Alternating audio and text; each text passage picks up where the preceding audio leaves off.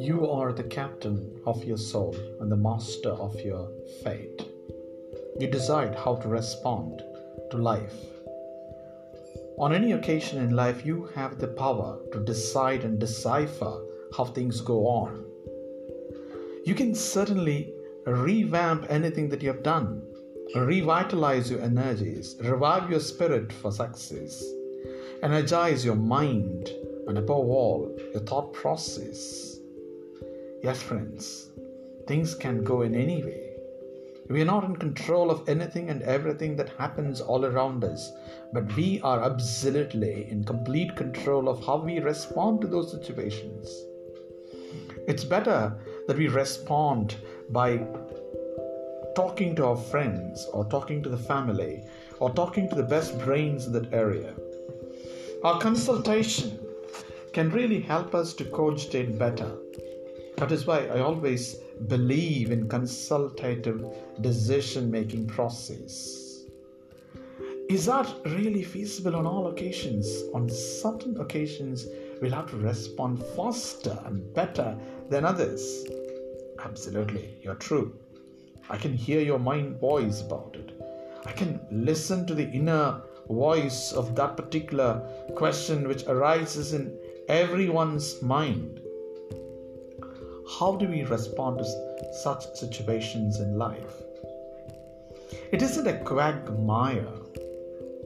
What is required is the strong will to travel beyond the quandary of life, the qualmness of life.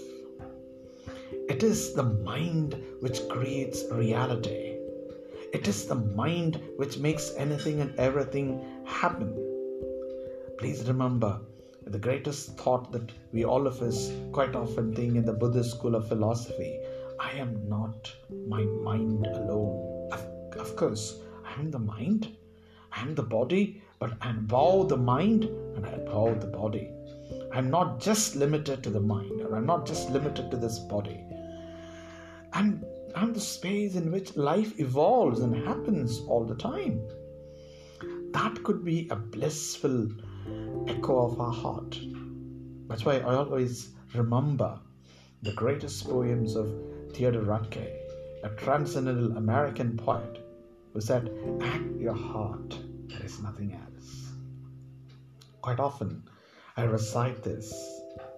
Yes, friends, you should remember the greatest gifts of your mind remain with you. The greatest gifts of your body remain with you. The greatest gifts of your soul will certainly be with you. You empower other people with all that you are, not just through your mind power. It's also about your emotional energy that you have built over a period of time. You create the best in you and others. You inspire people all the time. That is how things transform ourselves and others in this particular universe. Rejoice in the thought of empowering the other. Redesign your destiny with strong willpower.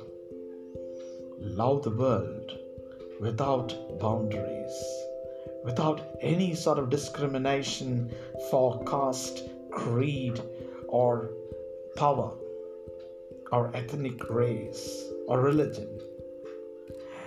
That can alone restructure the way you think for the humanity.